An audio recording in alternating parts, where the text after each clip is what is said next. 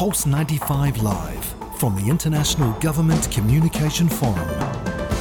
The theme of the International Government Communication Forum is today's resources, tomorrow's wealth, and learning, education, information is an intangible resource that we are kind of a little bit taking it for granted.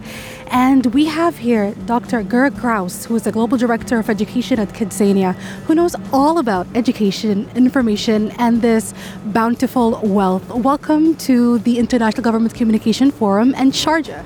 Thank you so much. I don't know about knows all, but I'll do my best, yeah? Well, you do know a lot. You're an expert in this field. Well, your session is titled, How Do Knowledge Technologies Contribute in Shaping the Future? Now, when we think about knowledge technologies, a lot come to mind, but can you name us a few, especially the ones that you want to tackle in your talk or want us in general to cast our eyes on? I think the answer to that question, incidentally, is it depends. Because the technology we use and what we use it for will only ever be as good as the people who use it, who program it, who coach it. So I wanted to talk today about that really. I wanted to put teachers on a platform.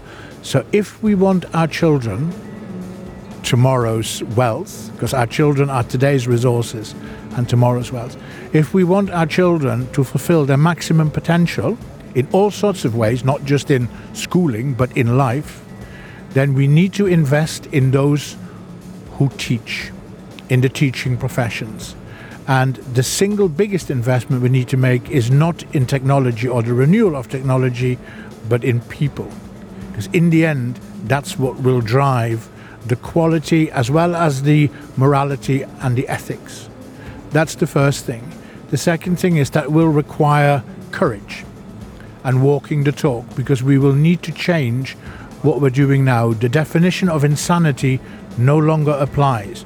The definition of insanity, of course, being that carry on doing what we're doing and expecting different outcomes. If we want different outcomes, we need to think differently and we need to have the courage to do this. And this conference here, this event, is for me is vision, but it's a vision that walks the talk.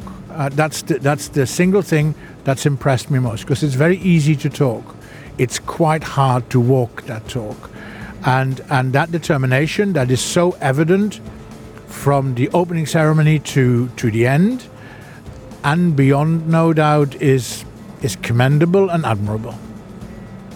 Now, you mentioned teachers, and I recall when I was just doing some research a couple of weeks ago, and I came across a question while looking at the agenda of IGCF, and they asked a question of, should educators, do they need to keep up with every single technological advance that is, especially now that there's literally something new every single day. Look at ChatGPT. It wasn't something a year ago, but this is now something that teachers need to be aware of right now. So to what extent should they be ready and on the go when it comes to technology? And especially, is that asking too much of them at the same time?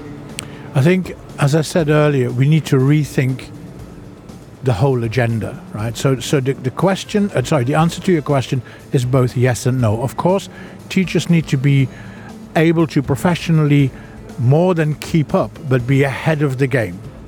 And we, as educators and as governments and as partners, need to make that happen. And it's an ongoing commitment. It is not something that says, I'll send you on a course for 4 hours. This is an ongoing thing. But we also need to rethink the teaching profession. Teachers are, at the moment, mostly purveyors of knowledge. I believe that we need to include in that teaching profession that teachers should become the project leaders of children's learning. So they become the empowerers and the enablers. So the teacher doesn't need to know everything, as long as they know somebody who knows something who they can bring in, right? There's a very simple example. If we wanted to familiarize our children with ChatGPT, we need ChatGPT experts, AI experts, maybe from industry, to come and talk to the children, project managed by the teachers, because we want the best and we want our children to be exposed to the best all the time. So the role of the teaching professions will change. Parents are also teachers and need to work in sync with schools to provide the best for children. And we need to be excited about what's ahead. I can't wait for this technology to be used in a wonderful way in and outside of classrooms. So again, the word that's needed is courage. And courage includes, of course, not being afraid to make mistakes as long as we are able to learn from those. And we are. So the role of the teacher will change. The importance of the teacher and the impact of the good teacher will increase. And I want to leave you with a thought here. And the thought is this, that as a teacher, just think this through. In 50 years' time, someone will mention your name. It's our job that that's a good mention and a positive mention. And that's why we require to support teachers throughout. We want this to work, support the experts and put them on a pedestal. Absolutely, and it makes a lot of sense when you said remembering a teacher's name. Instantly, I had a teacher's name pop out, but then it's a negative thing. It's not a very positive experience. So you're absolutely right. It's all about having these positive outcomes or impact on a child or a student's life. Now, speaking about impact, before ChatGPT, one of the biggest changes that happened in the education technology and education sector in general was the COVID-19 pandemic, because it forced everyone to quickly switch into learning at home and distance learning. Now, a lot of governments, they kind of forced, or let's say educators were forced to make this change. They had no choice, and some governments and some education institutions were successful, others were not. So in your opinion, overall, because again, it's very difficult to say this country did well, this did not do well, but in general, do you see that the implementation was successful? What can we learn from this as well, especially when it comes to emergencies? How can we adapt very quickly? I think the first thing to remember is when we look back, is to look back in context. So the pandemic was an educational 999 or 111 call, right? Nobody had expected this. Nobody had expected the severity, the pace, the size. So I take my hat off to all the schools and all the teachers now who made this happen. My daughter's school switched. Was it perfect? Of course it wasn't perfect. But if you wish, the education ambulance arrived and looked after the patient. So that's the first thing. The second thing is, next time round, if there is a next time, we need to do better. We need to be better prepared. And that preparedness is not necessarily in the use of the technology per se. But even in countries like the United Kingdom, member of the G7, there were schools where 35% or more of children did not have internet access at home. Many children who did have internet access at home were in a situation where they might have to share one laptop between 3 or 4 siblings. So before we start patting ourselves on the back too much, we need to actually go back to basics and look at infrastructure. And government and private sector need to do this jointly, and government needs to lean on the private sector to do this. So the private sector needs to think in terms of return on involvement rather than return on investment. If we get that right, then we have a real chance to get it better. Now, I'm also disappointed in our reaction to the pandemic educationally, because it feels to me sometimes when I look back now and I see what's going on, that there was an immense drive to go back to 2019 and pretend that nothing happened. So if we take that attitude, and I understand emotionally where that comes from, but if we take that attitude, then we're not very good at learning from our experiences. And I ask myself the question, for example, why are older students still in school 5 days per week? Why has nobody said, well, actually for my international baccalaureate and A-level students, 17, 18-year-olds, I'm going to do 4 days per week. 1 day per week they can work from home with direct access to tutors as surgeries. So they get one-to-ones and they are boosted in all sorts of ways. I'm concerned that the rush to go back to 2019 is ill thought through. So there is a word of warning with this. This is a very interesting perspective that you pointed out. It's true that emotionally we all want to go back to some good times, but then again, like you said, if we're not learning from them, then what is the point of everything that we went through? And as the education sector, or somebody who is representative of the education sector, realistically speaking, you are kind of talking to three different groups. You are talking to the government, communicating with them, private entities, like you just mentioned, and also students and their guardians in a lot of cases. How do you streamline this communication?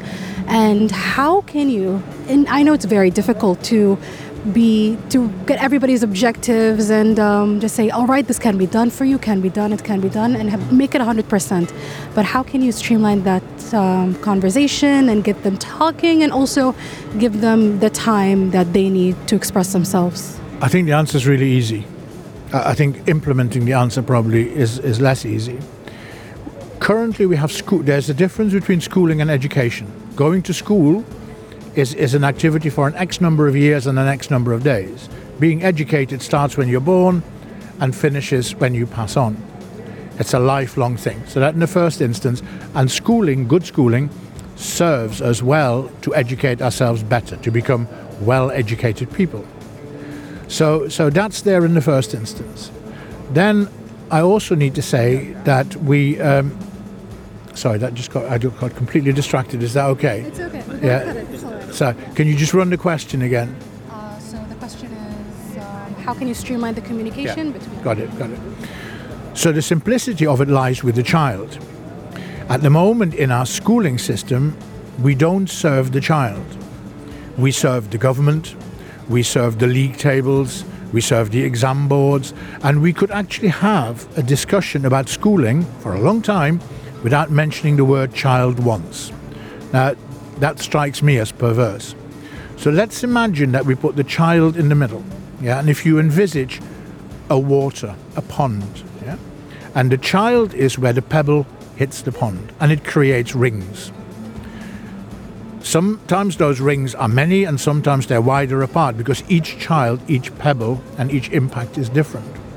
If I stand up in front of the whole of this audience today and ask everybody to picture a child they love in their head, and we build from there.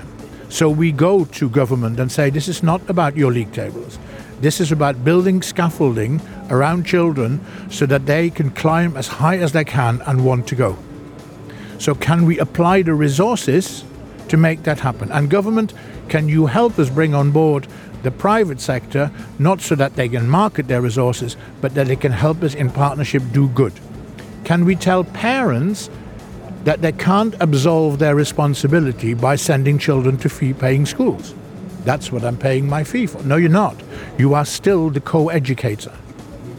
So, and if we then encounter argument, we just keep going back to saying, just think again of that child that I asked you to have in your mind.